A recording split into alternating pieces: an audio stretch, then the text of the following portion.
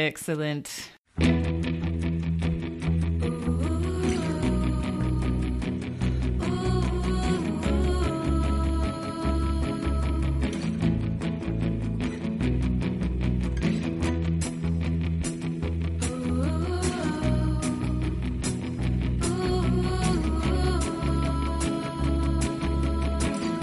Welcome aboard the Little Red Bandwagon, the podcast by fans of the podcast Too Beautiful to Live. In my office, on Wi-Fi, in the Brighton neighborhood of Boston, Massachusetts, I am Bobby Papin. Joining me from the beautiful downtown New Brighton, Minnesota, in the Stick of Butter Studios, it's Ann Lundholm. Good morning, Ann. Good morning, Bobby. How dare you not tell us that you were on Wi-Fi? It's a scandal. We've already had to reset Zencaster once. We'll see how it goes. In Home Sweet Home Studios in the North Rosedale Park neighborhood of Detroit, Michigan, it's Meredith Van Harn. Good morning, Meredith. Good morning, Bobby. You said it almost like a Detroiter. You say Detroit. I'm working on it. I'm working on my regional dialects. I like it. And in the Deerblind Studios in the Mountain Room at the ranch in Manchac, Texas, it's Mike, the jail dude Frizzell. Good morning, Mike.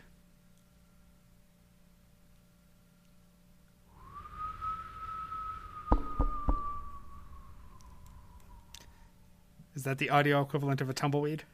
Yes. In a best case scenario, Mike forgot we're recording on Saturday instead of Sunday this week. And in a worst case scenario, he's stuck somewhere without his legs. Yep. So here's hoping he slipped in. It's a fire sale. I hope he's being brave for everyone. Yeah, me too. Yeah.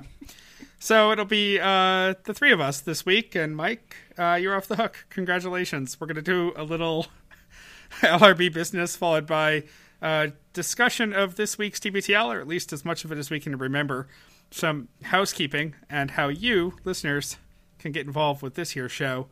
We'll start with some LRB business. Ann?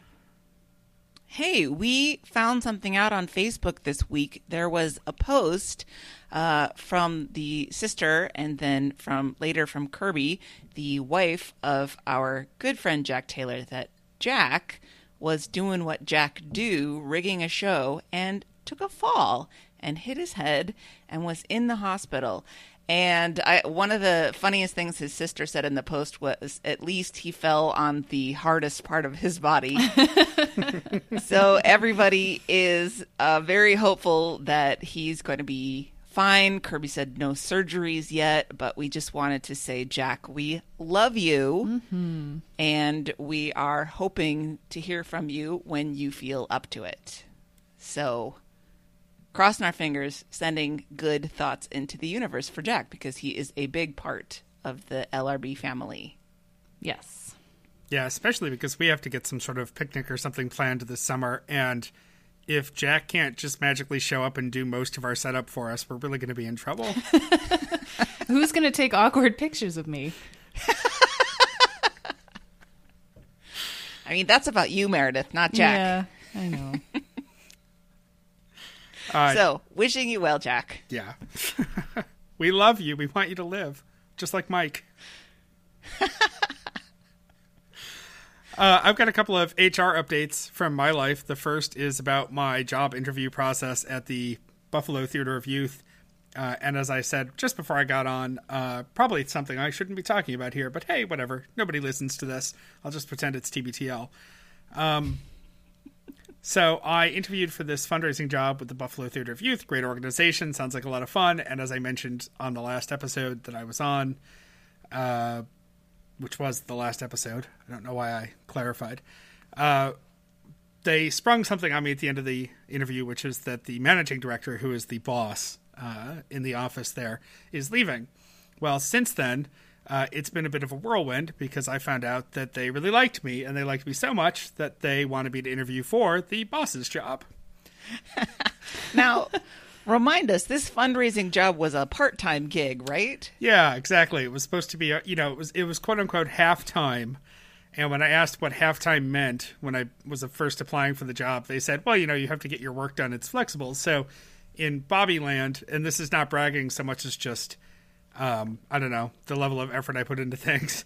Halftime in this context was probably about 15 hours a week. the boss's job is certainly a full-time job. Yeah. And as listeners may know, I have a full-time job that I'm not really looking to quit right now. But there is something very attractive about the thought of having an actual job that is in the same city as my wife and home and cat. Yeah. I mean, that's a criterion you're considering. Yeah. Yeah. So, in short, I will simply say I'm having a lot of interesting conversations with people right now, and I'm going to be having some more this week. And there is a small possibility that B-Toy will be all mine. So, I hope it is, so we can keep saying that. More to come, and it's exciting, and I may be trying to talk everyone into letting me work for them a little bit. That may be the answer. We will see, but it's been a lot of fun having these conversations with people, and the thought of me managing a company that does theater for children is both exciting and terrifying. But one thing I did say to Sam this week was that between this job and her working in pediatrics, we have definitely cemented any possibility of us wanting to have kids, and we firmly do not. No kidding. It will remind you every day that you made the right choice. Exactly. And another HR update from my life. Yet another story I probably shouldn't tell, but I don't know that I can resist. I almost feel like I need to confess this story. So in my other side job that is ending today, actually, this Saturday, I have been helping out this orchestra in Boston, the Longwood Symphony, through their executive director search, and we've hired their new executive director, and it's someone I know and have known for several years. We're not, I would say after this week, we're certainly friends, but we're not close. You know, we don't have the kind of rapport that, say, the three of us might have. And so I sometimes forget what audience I have. And sometimes my mouth moves faster than my brain, which I think everybody on this chat knows about me by now. And so I was sitting with my new colleague, and she was talking about how, because she's new, she's been taking a lot of lunch meetings and dinner meetings and coffee meetings and, you know, getting to know a lot of people very quickly.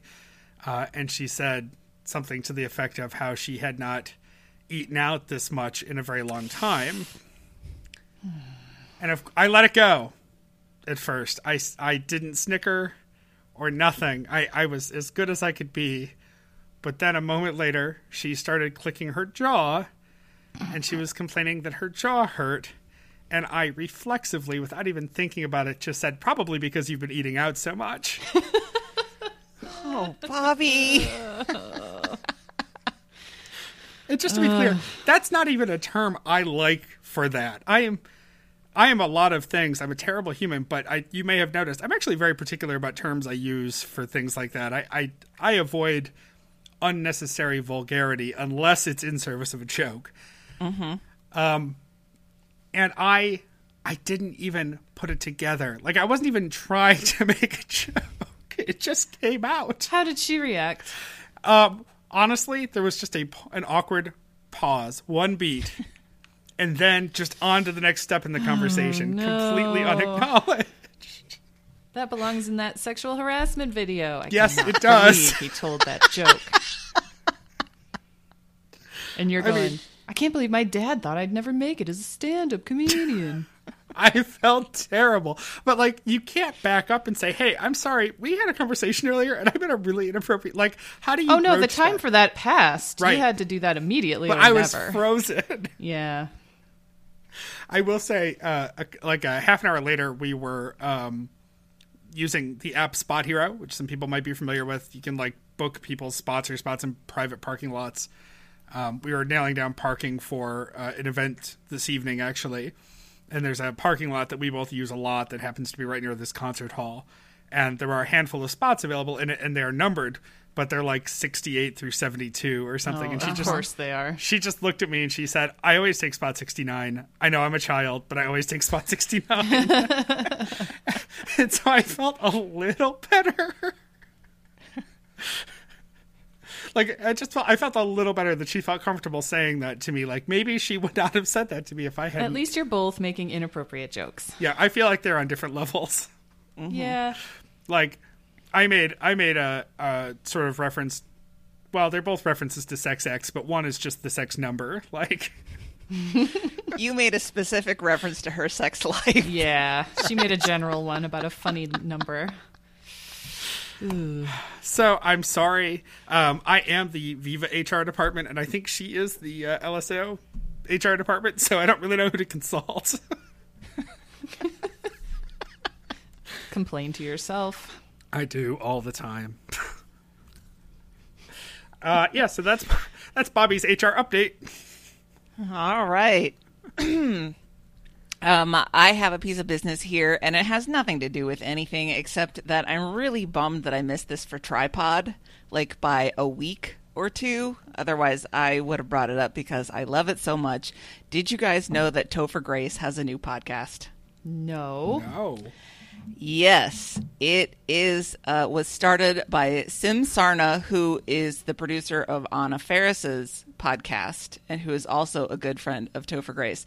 And the premise that he came up with is that every week they have a celebrity guest on, but instead of doing the deep dive celebrity conversation, they chat for a few minutes, and then they have an adventure. And the podcast is called Minor Adventures with Topher Grace.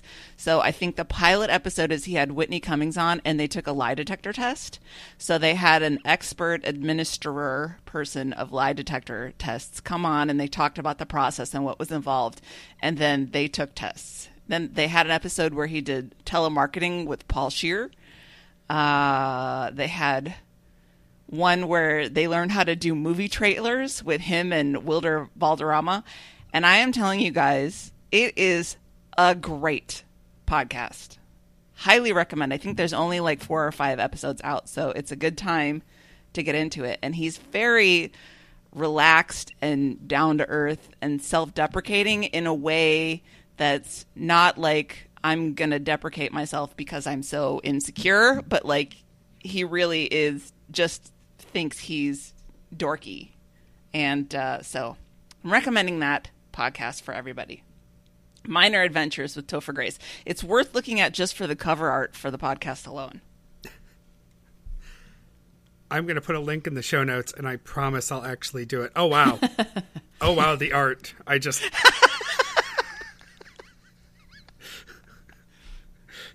I've seen women reading this on airplanes. Indeed. Indeed. It looks like they beefed up his jaw a little bit. A little bit. That's great. And you're full of good podcast suggestions. I should mention, I don't know if I can open it now, the fiction podcast you pitched on Tripod. Wolf 359. Yeah, I won't say I've been listening actively yet. It's been in my feed. But for whatever reason, it is now the podcast that my player defaults to when there's nothing actively playing. So I'm getting 10 to 30 seconds of it at a time every time I get into my car. Perfect. So someday I will actually sit and do it. What I have been doing this week, because I've been in hotel rooms a lot, as you all may have noticed. Just to clarify, though, my marriage is fine. It's just work stuff. Right. Sure it is. Just throwing that out there for the conspiracy theorists. I have been finally watching BoJack Horseman. Oh. I'm still in the first season, but like I just threw a bunch on my iPad before I left Buffalo the other day, and I only mention it because, as I have often referenced on this show and in life, that I'm waiting for Sam and the world to just figure out that I'm 2 children in a trench coat. And I have finally gotten to Vincent Adultman. The character that is clearly 3 children in a trench coat. And that BoJack is the only one who acknowledges this. And people have, obviously this is a classic bit from the Little Rascals, so it's been around forever. But everybody, when I tell them I'm 2 children in a trench coat, references this character from BoJack now. And so now I feel like I'm on the inside track. So Anne's got a cutting-edge new podcast recommendation for you. And I will encourage you to watch the new cartoon that isn't new because people have been watching it for years now. You're on brand, Bobby. Yep. My little piece of business is what I did last weekend. Gregory works in steel mills around the Midwest, and he was in Cleveland all last week. And I took a long weekend, and his boss invited us out to his house, which is in the middle of nowhere, south of Cleveland, actually by Worcester, Ohio, in a little place called Orville, Ohio. And he has this, enormous mid-century palace. Luke would have loved it because everything is original. It's got the basement bar with like aluminum Christmas tree in it and a stove that folds down from the wall, and everything is starburst. And I drive up and there's a huge circle drive and it's full of cars. And I was like, what's going on here today? I thought we were just coming over to check out his house and stuff. And his wife comes running out, and I'd never met her before, and she gives me this big hug, and she goes, "Meredith, come on inside."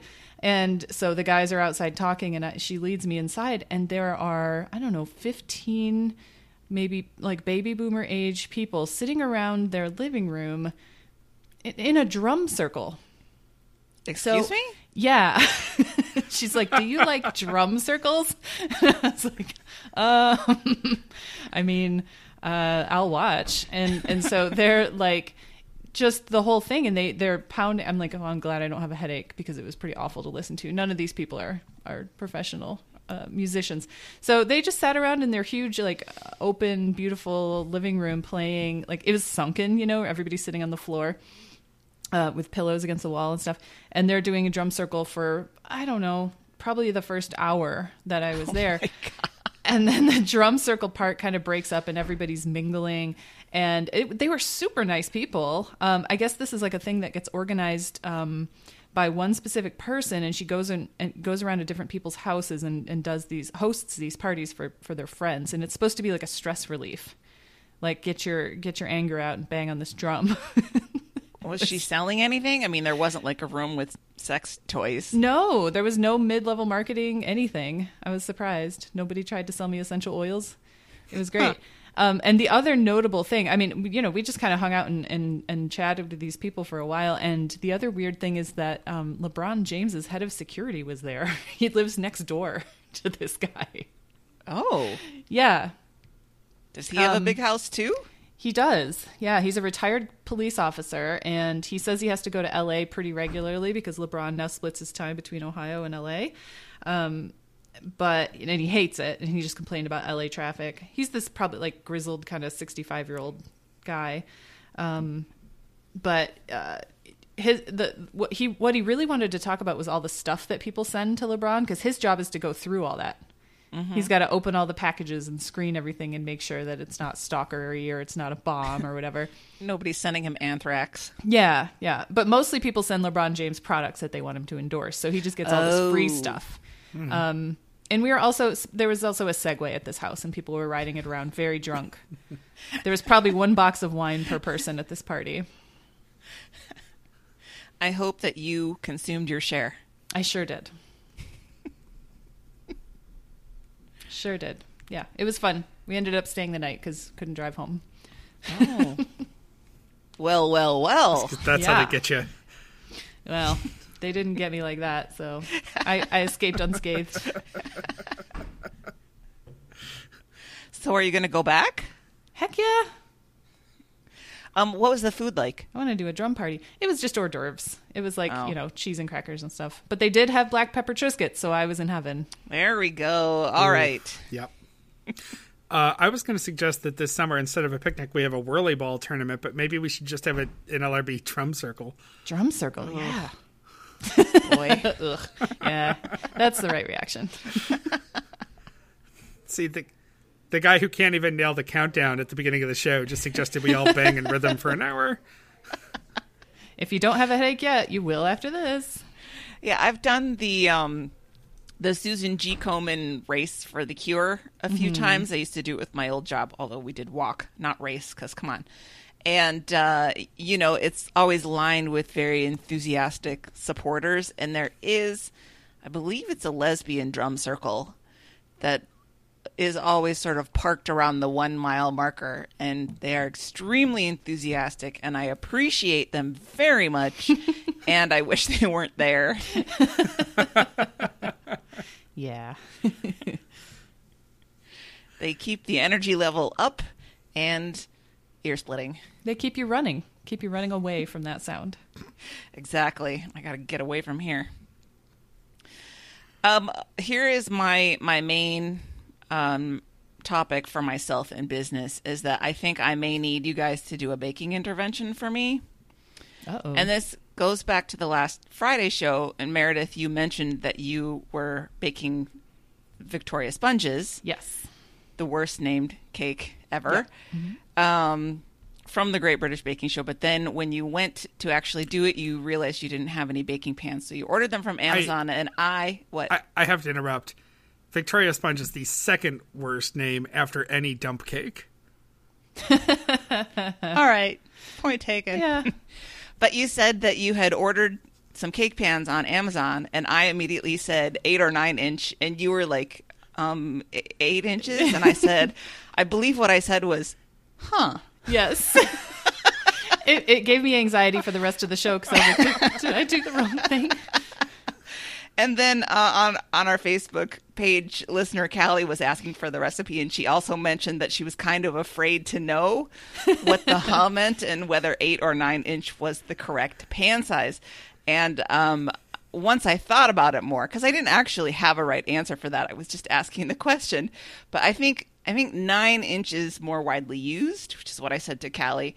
But I don't actually think it matters very much. But this got me thinking about my baking pan inventory. And I was like, yeah, I don't really have that many baking pans at all. And then I started counting them up. And if I could just make the list for you guys and you tell me if this is too much, not enough, or just right.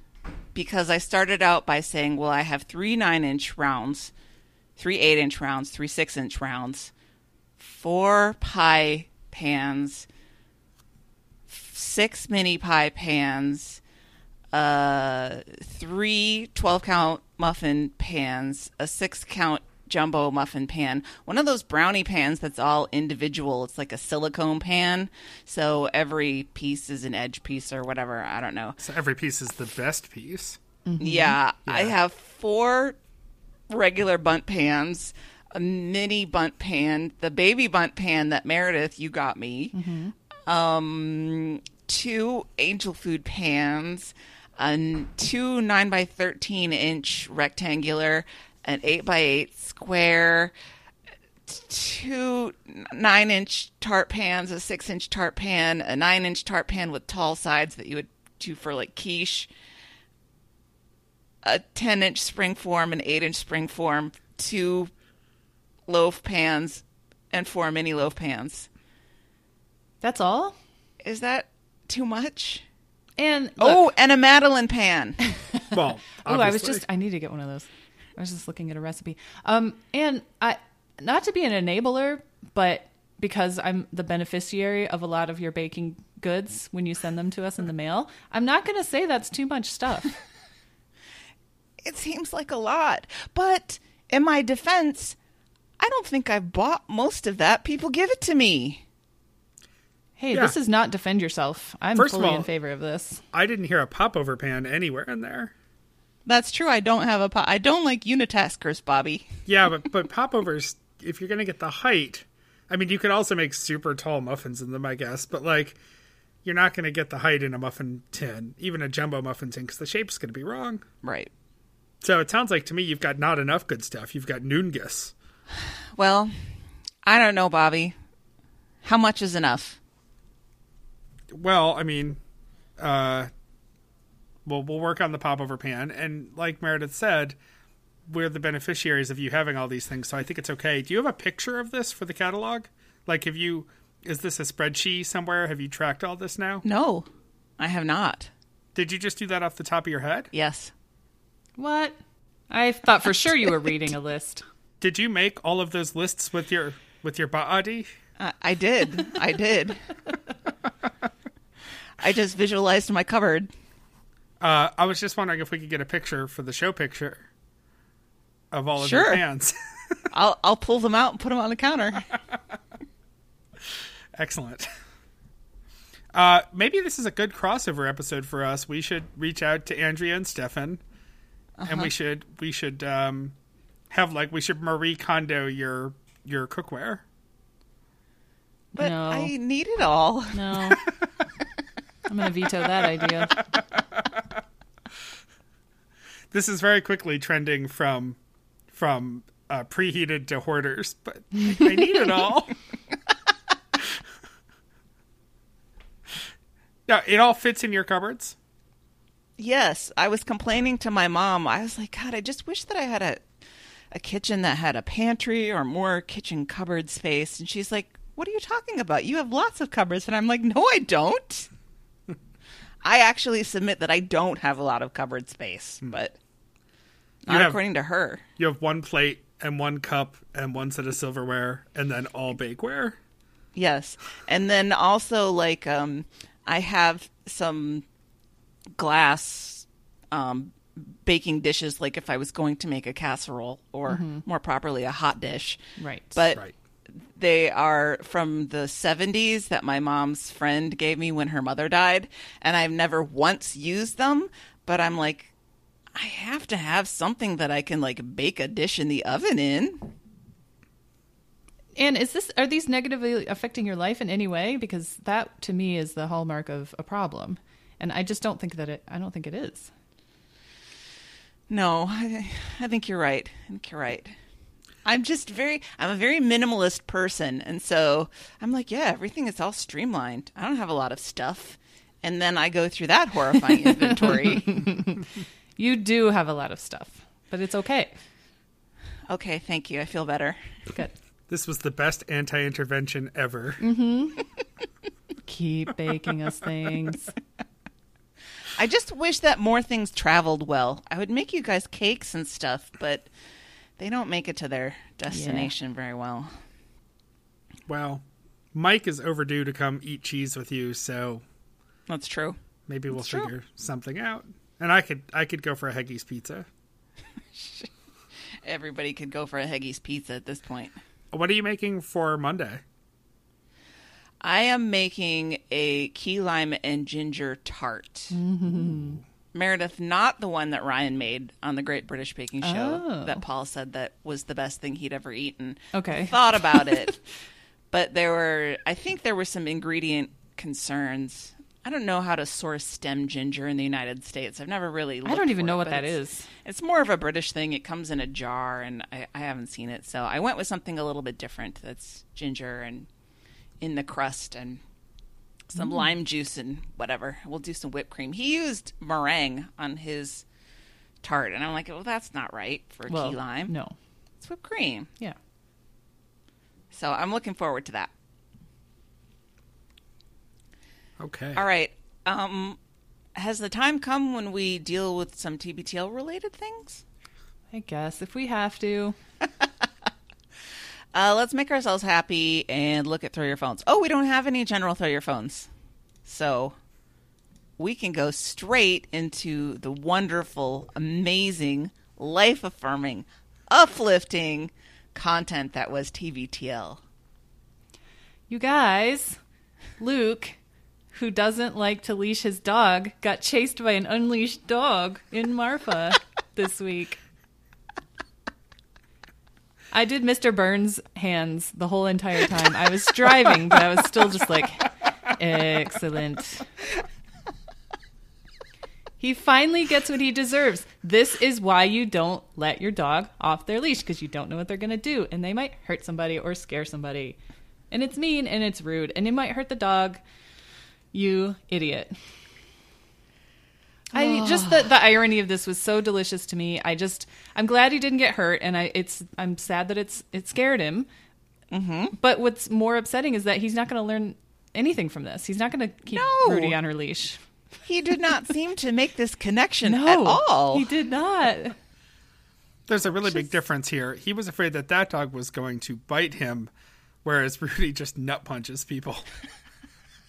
True. And his whole rationale for that is, oh, she's not going to hurt anybody. But they don't know that. Uh-huh. The people This that she's dog running may- after don't. This dog may have been also just a nut puncher. Right. You don't know that when it's running at you.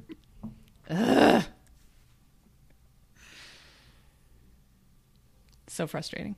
That's all I have to say about that. It was just irritating and Yep. ironic. Yeah, it's not a story that has a long road to travel upon No. it, but Although it's I just too imagine good. that once they go to Australia, he's going to get chased by some wallabies or something. Well, I mean, dingoes. Dingoes. not if he's on Clearly. the slippery floor of his hotel room, but that's for later.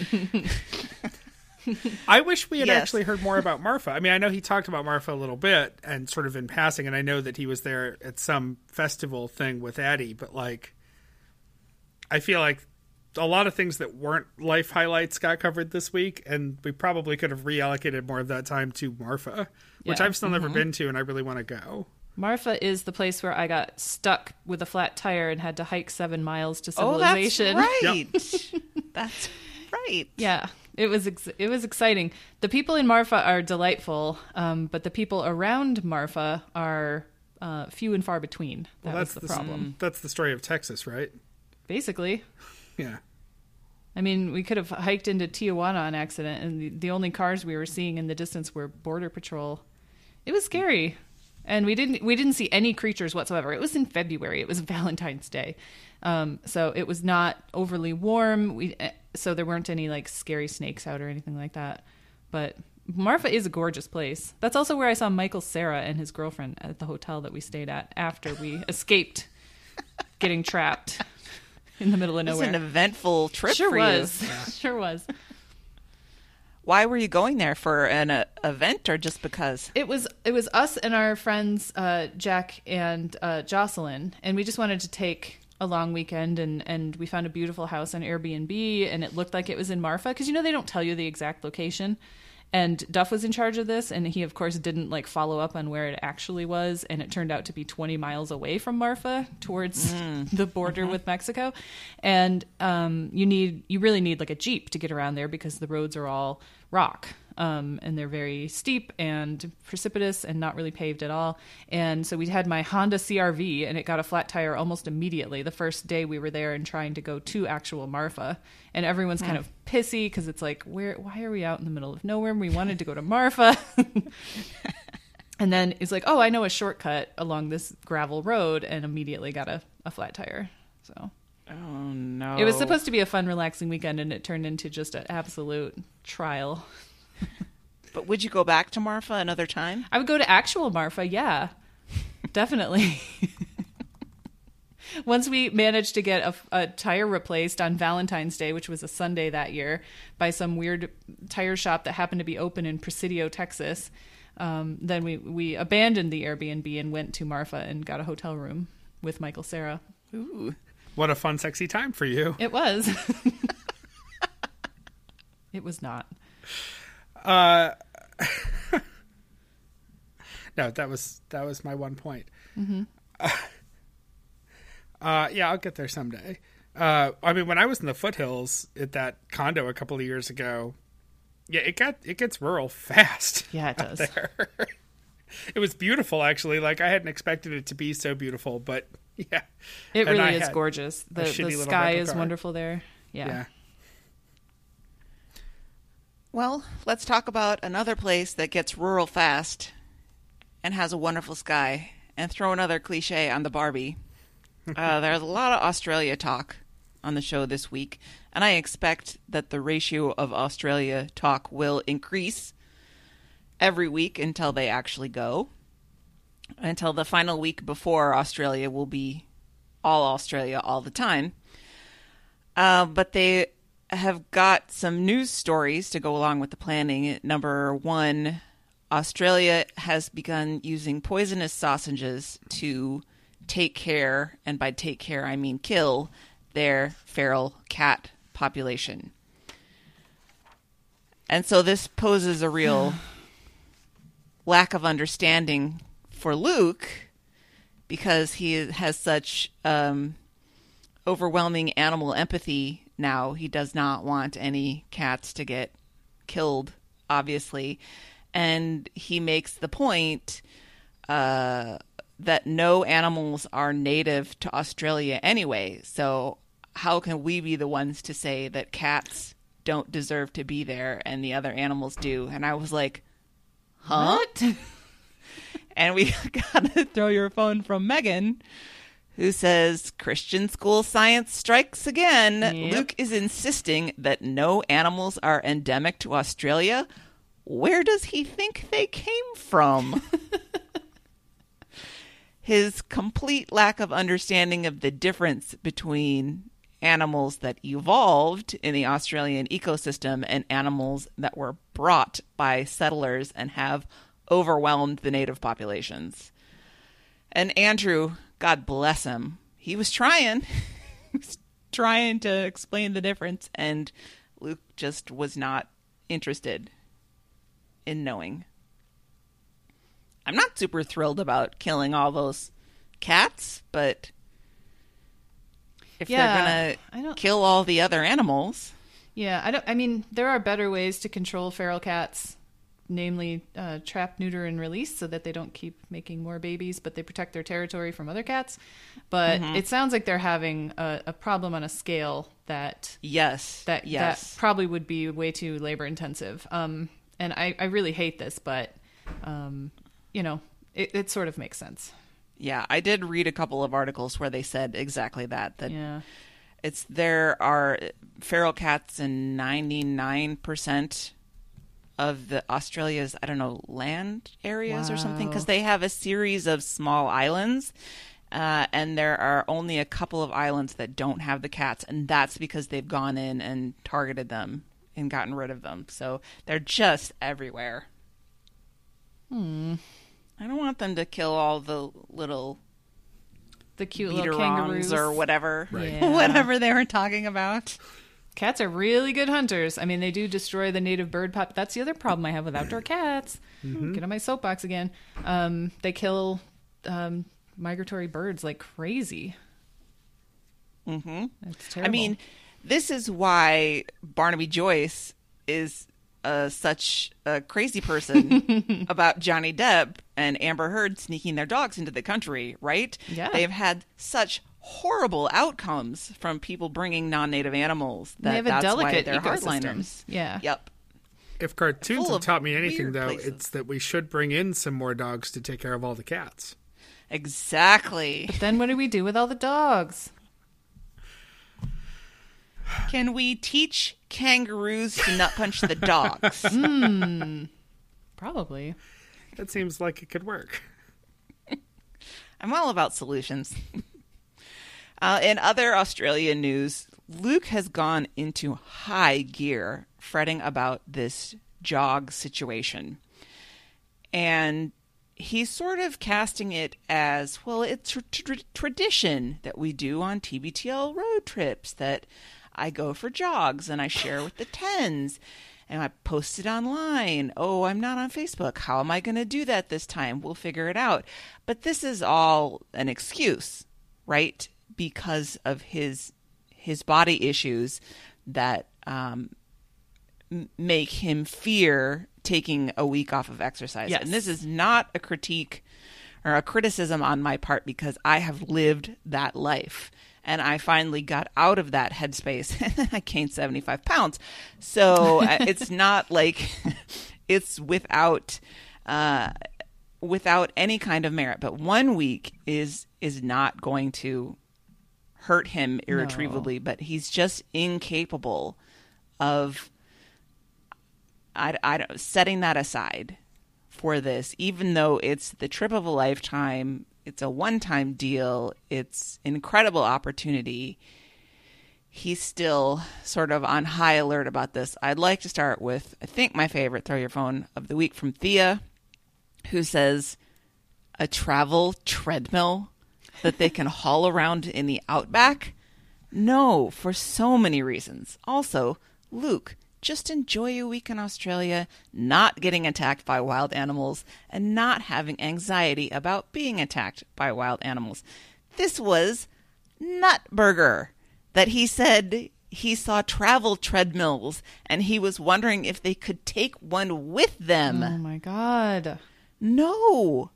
Are you going to buy it in Australia? You can't take that on the plane. You're going to ship it through? I don't know what he was thinking. I mean, you're right, Anne. This seems like he can't just let it go for a week. No.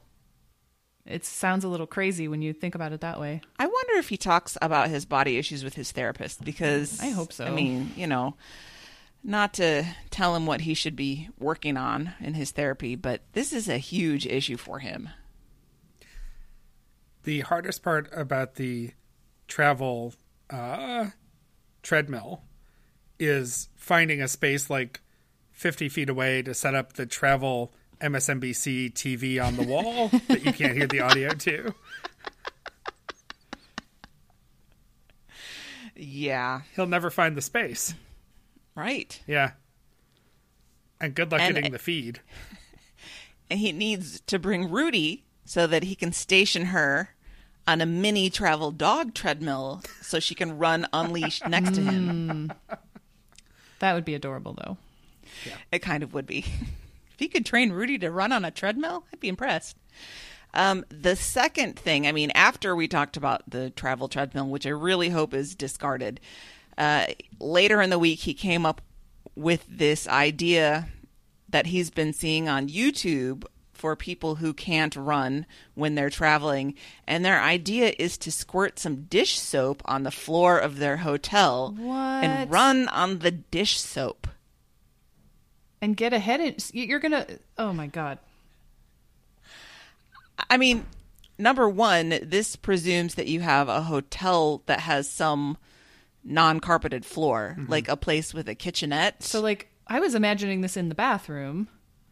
Oh, okay. And then you fall and hit your head on the tub. Yep. Die alone in a hotel room. Bathroom covered in dish soap. I mean, Andrew would come to get him the next day at some point. Yeah. I imagine at this point Andrew may have eaten a stray sausage, though. So they're both doomed. Oh, no.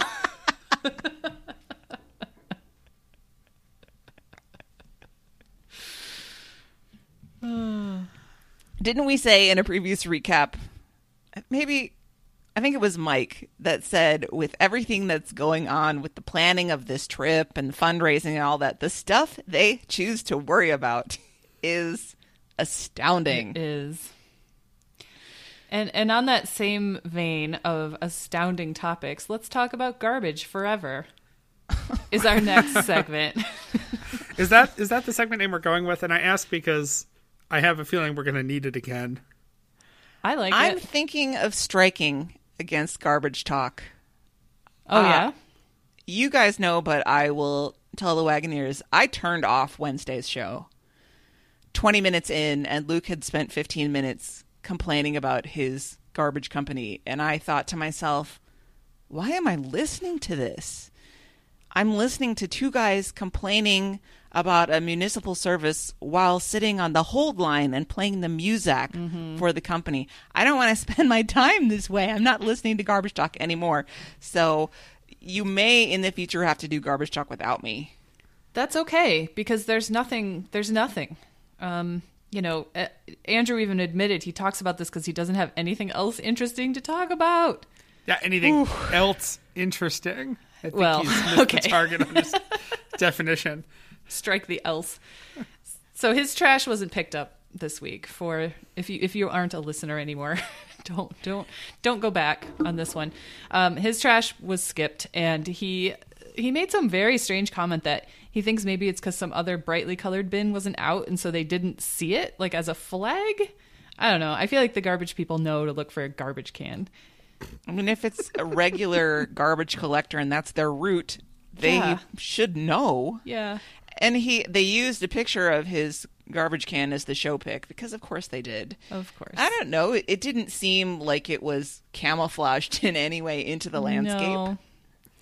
Nope. And the other part of this segment is that, Luke talking to his municipal waste company and getting upset that they charge extra for extra pickup and having to schedule that. And we got a great throw your phone from Catherine, and I'll just read what she said because She said it pretty well. Luke complaining about having to pay for waste service is killing me. Trashing things, recycling things, and yes, composting things has costs. He can't be bothered to go to phone meetings or check his work email, but he loses his mind over a small government office not being available enough. Also, as with many government services, you don't get to opt out because you use it less. If you don't go to parks, you don't get to opt out of supporting parks. And the naming of these workers as typically older women's names really shows Luke's hand. He doesn't like it when women don't just give him exactly what he's expecting. Ongoing theme. Might have taken that conclusion a little far, but you try listening to him derisively say Sherry 10 times.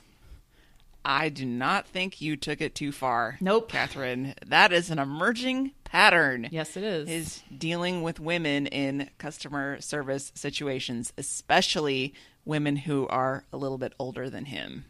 Yeah. Think of the passport lady who he was positive was torpedoing his application and didn't. Mm-hmm. She saw through his bullshit, and that's what he doesn't like. Yep. I don't know. And I actually, because this is a dork I am, I went and I looked up Bellingham Waste Management, and I went to their website, and it's a company that has 90 employees.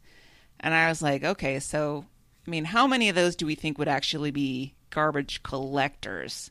65? 70? I don't know. But the office staff can't be much more than 20 or 30 people, and the accountants aren't going to answer the phone, and the CEO isn't going to answer the phone, and all these people. So there's only a couple of people who may answer the phone when he calls, and he's pissed that they want to take a lunch break. Because he got mad that they don't stagger their lunch times. I know. You wait to eat until 1 p.m. so that Luke, just in case Luke calls, you can be there. You can't leave a voicemail. We got another throw your phone from listener Ross, who says, I like TBTL because it distracts from some of the annoyances of daily life. As a suburban daddish type, 2 straight flippin' days of garbage can talk has me grateful for my shiny new phone case. Poor Ross, throwing his phone all over the suburbs because of garbage talk. I had a hard time with that too, and I didn't turn it off, but I did. I just sort of like hung my head and listened with misery. Mm. You're a better woman than I. Ugh. I was just like, I'm bailing on this episode and I'm not coming back. So I didn't fast forward 30 minutes and try to pick up a new topic. I was just like, no, not wasting my time. You got to do what you got to do. Listening to them yell at some poor lady who makes way less money than they do, have to try and deal with their issues. And I think a salient detail is it's not just that they charge extra for extra pickup. It's because he didn't put his can out in time. Right. He was supposed to have it out by 6:30 and he didn't put it out until 9 or whatever it was. And then he asked them to come back. And of course they're going to charge you an extra $8 or whatever it is. I think it was something like $7 or $8 for an extra pickup, or maybe $12. So he's getting his knickers in a twist about a $12 charge that was his own fault. I have so much interesting garbage talk from home. It's actually, I think it's really a good thing that Mike ghosted us on this recording, because he was pretty worked up. He was pretty worked garbage up. talk. Yeah. Garbage talk and dog talk. So maybe it's better for his his mental health, cardiovascular health, that he does not stroke out. Maybe that was intentional. Maybe he's just so mad, he's seething, he can't get the headphones on. Yeah. The steam coming out of his ears is preventing them.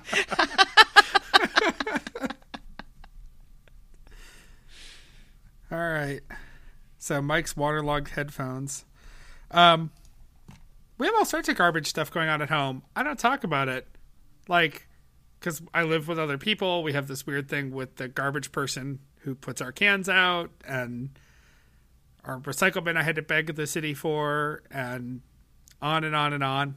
But no, what I will say is, I think I've mentioned this before, Rhode Island, when we lived there, they have these YouTube videos for how to recycle, and they're mesmerizing. It's not quite ASMR, but like the woman who records them, it's just, she's got this cadence that's just weirdly soothing, and I think I have watched all of them. So if anyone's looking for something to put them to sleep or just something, it's like watching a TV show. It's like watching NCIS, right? I don't care about the plot really, and I don't have to follow it too closely. If you need like 4 minutes of zone out, just shoot me a message. I'll send you a link to a Rhode Island recycling video. Gosh, I can't imagine how many takers you're going to have on that one, Bobby. So much fun. I will report back. On to Podcasters Anonymous.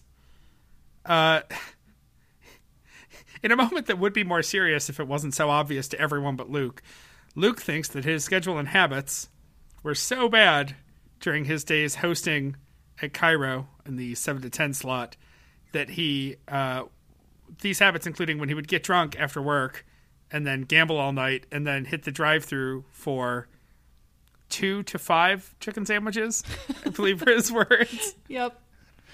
I think that 2 is a low ball. I think he's given himself a range. Yep.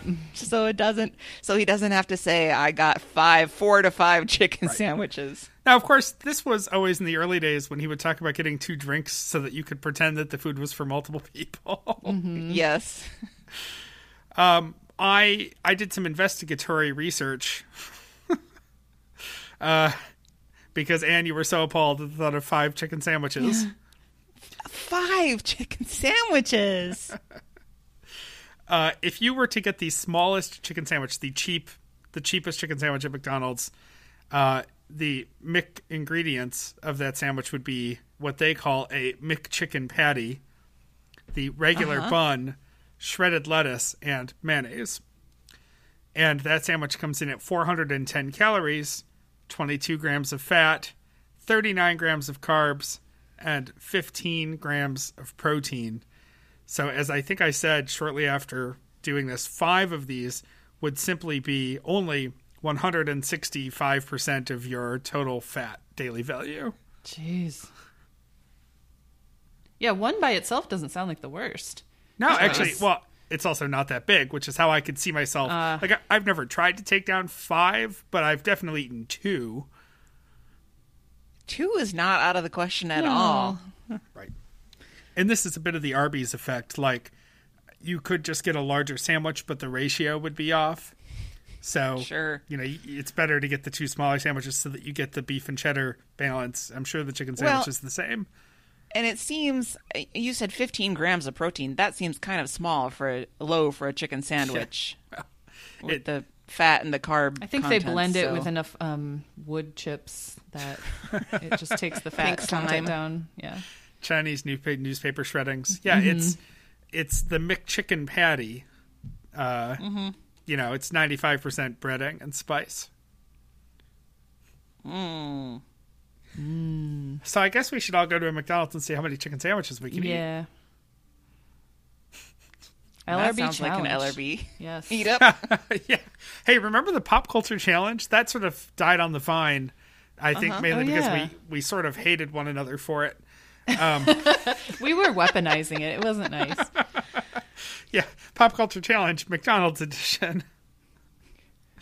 But yes, I think Luke's finally figured out the fact that he was destroying himself when he was working until 10 and then going out and drinking and gambling all night and then coming home and sleeping the afternoon and then getting up and going to work again. It's like, when do you do all the other stuff? It's exhausting. Well, he didn't. He didn't. That's true. True.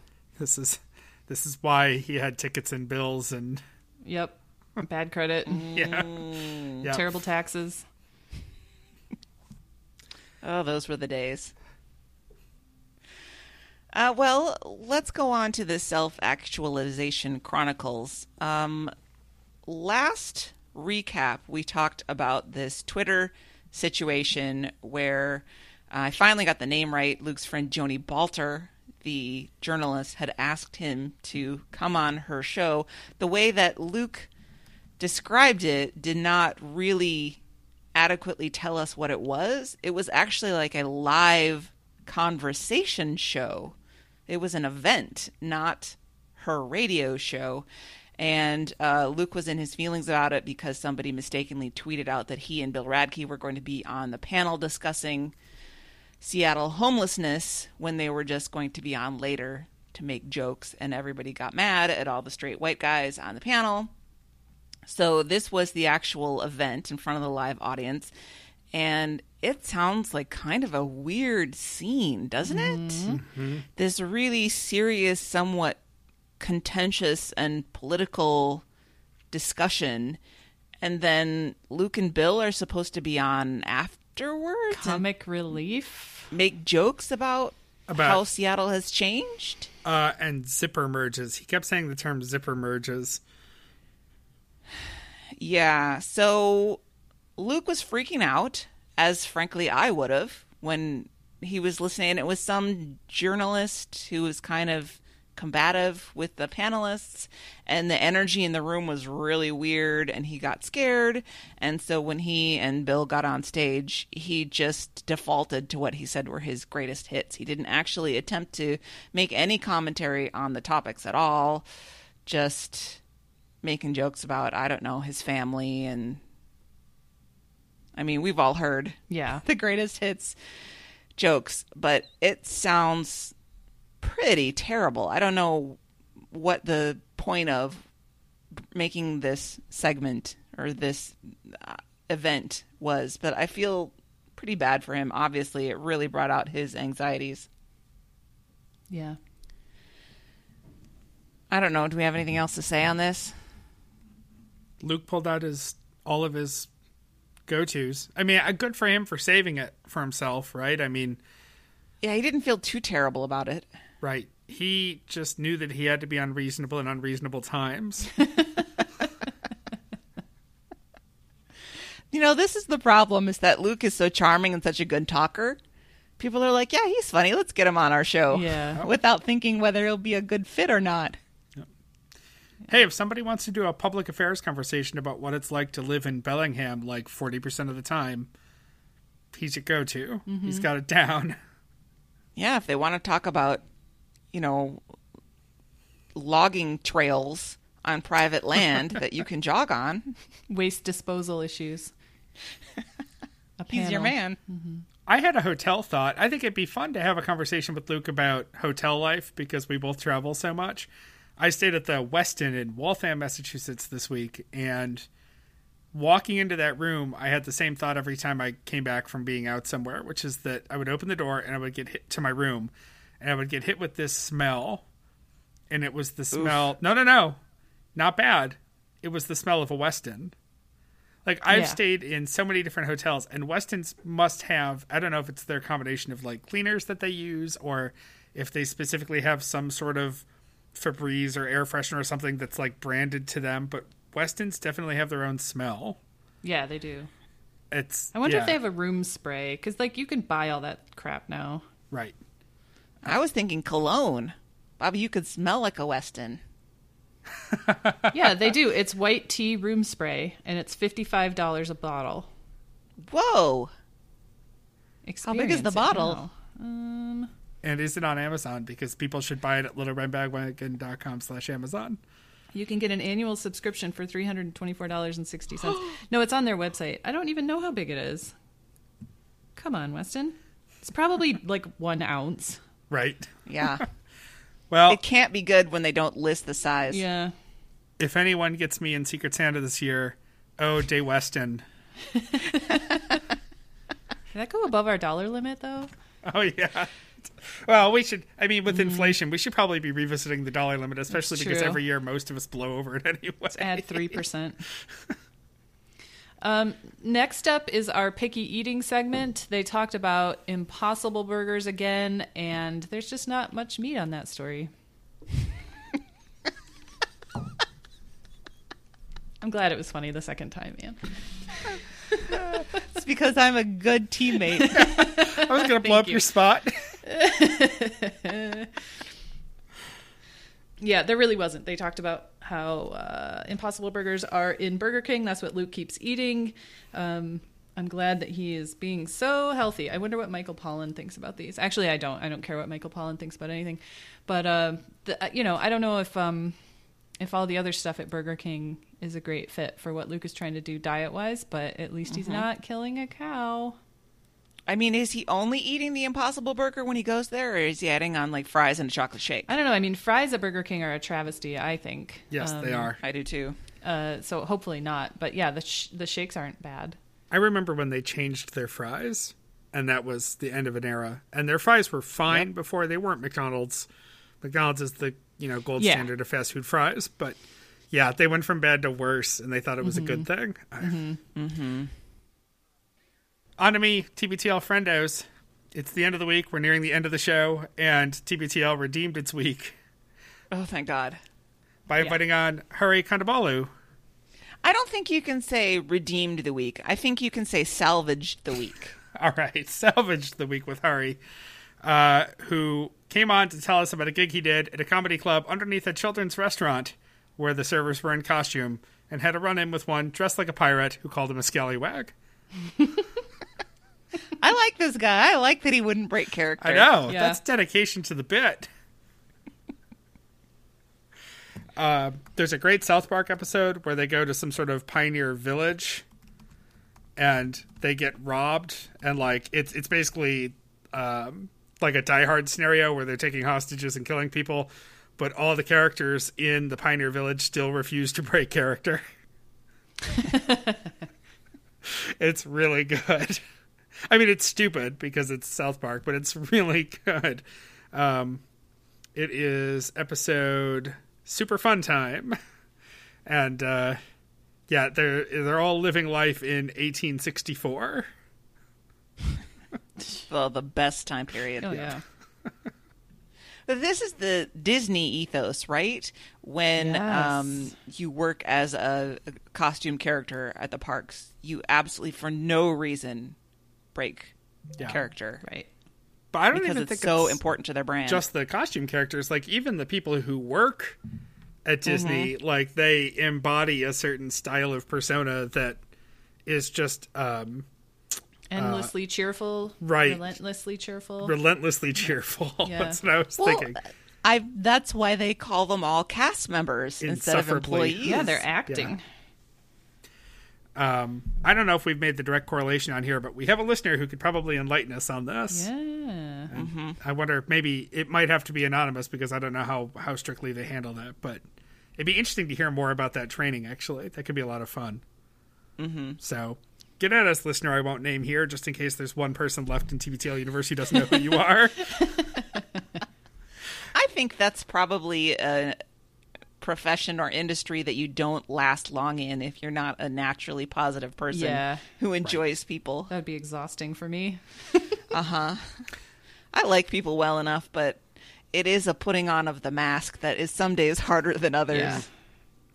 We had an intern in the office until fairly recently who was very much like that, and she was delightful, but it was just, I mean, it would reach the point of being insufferable. It's like, I want to see a little more humanity out of you to prove that you're going to be able to enter the workforce and not just explode and go postal one day. Right. Right. You need a callus or two before we send you out there. Yeah. Harry's great though. I mean, he's funny and affable and great conversation. And it wasn't like one of these celebrities who comes on and they feel like they have to go in interview mode. It was what we always say we want, which is someone to just come chum around for, a little while. It'd be great if he had been able to stick around and do the whole show because he could just shoot the shit with everyone. They took it a little bit in a direction that I was starting to get worried about, because I've said often that I don't really care for it when they have comedians on and Luke just wants to talk about the process of comedy. Yeah. Because I don't want to. I mean, it's very interesting to Luke being, a person who dabbles in that. But for me, I don't want to talk about the comedy. I just want to see the comedy. So they talked about the mechanics of Hari's Netflix special. But I actually did think that was somewhat interesting to actually sort of see behind the scenes of how all that works. And imagine Bobcat Goldthwait being your director. That would be a trip. I struggle with him so much because I just could never, I never appreciated his character. And so I know that he's not that person, but he lived that persona for so long Yeah. that it just, I know he's funnier now. And when they first brought him on Wait, Wait, Don't Tell Me, I thought he was going to be terrible. And actually, I think he kind of was for the first couple of times he was on. This would be a Lynn question, but I think he may have set a record for like the lowest score. But, he's the anti-Paula Poundstone. Sure. You know, going in for prep for that. But I've warmed up to him recently, but I was surprised about that because I really just didn't. I never gave him any thought as being anything more than a hack, you know. And now I realize now he actually was super popular, made a ton of money, and, you know, took care of himself. Yeah, smart person, Yeah. I guess. I'm just glad he's not that person in real life because that was a weird character. Yeah. He's just off stage shouting and squeaking directions to people. Is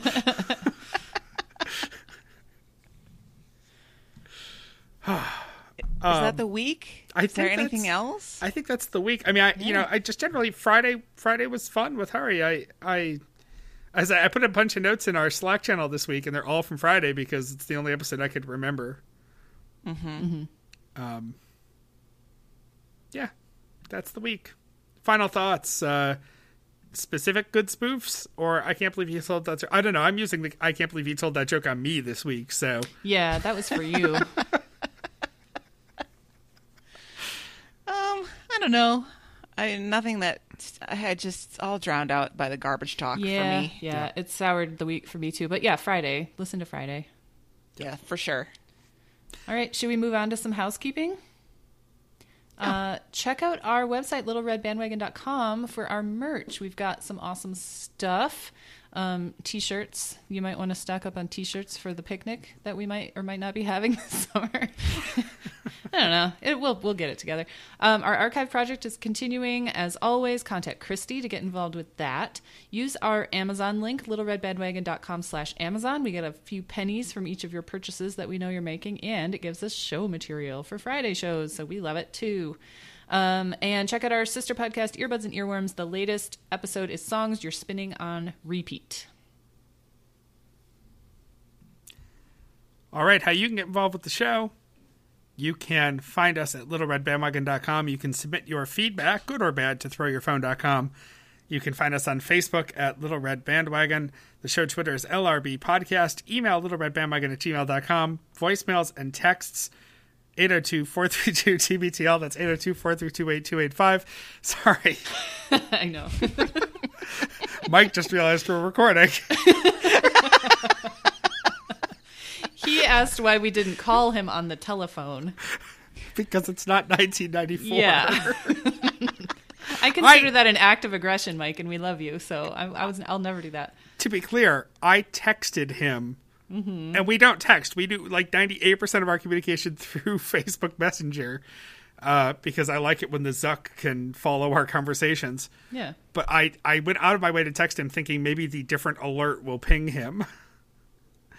You can fax us your butt at 617-354-8513. You say that in such a resigned way, Bobby. Fax us your butt. It'll make Hillary really happy. And it's only like 25 weeks until her birthday. And with that, until next time, this is the next party. We love you, Jen. Nailed it.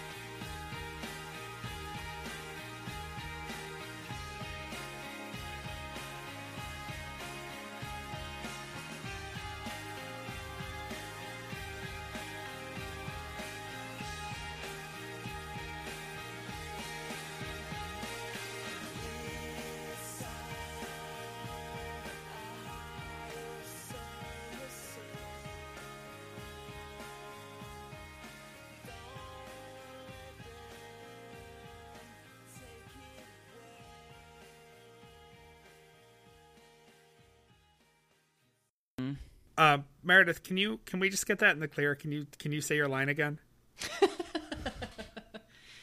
They talked about Impossible Burgers again, and there's just not that much meat on that story. There was a little bit of a delay. Sorry. Yeah, you can edit that out. You can cut that out.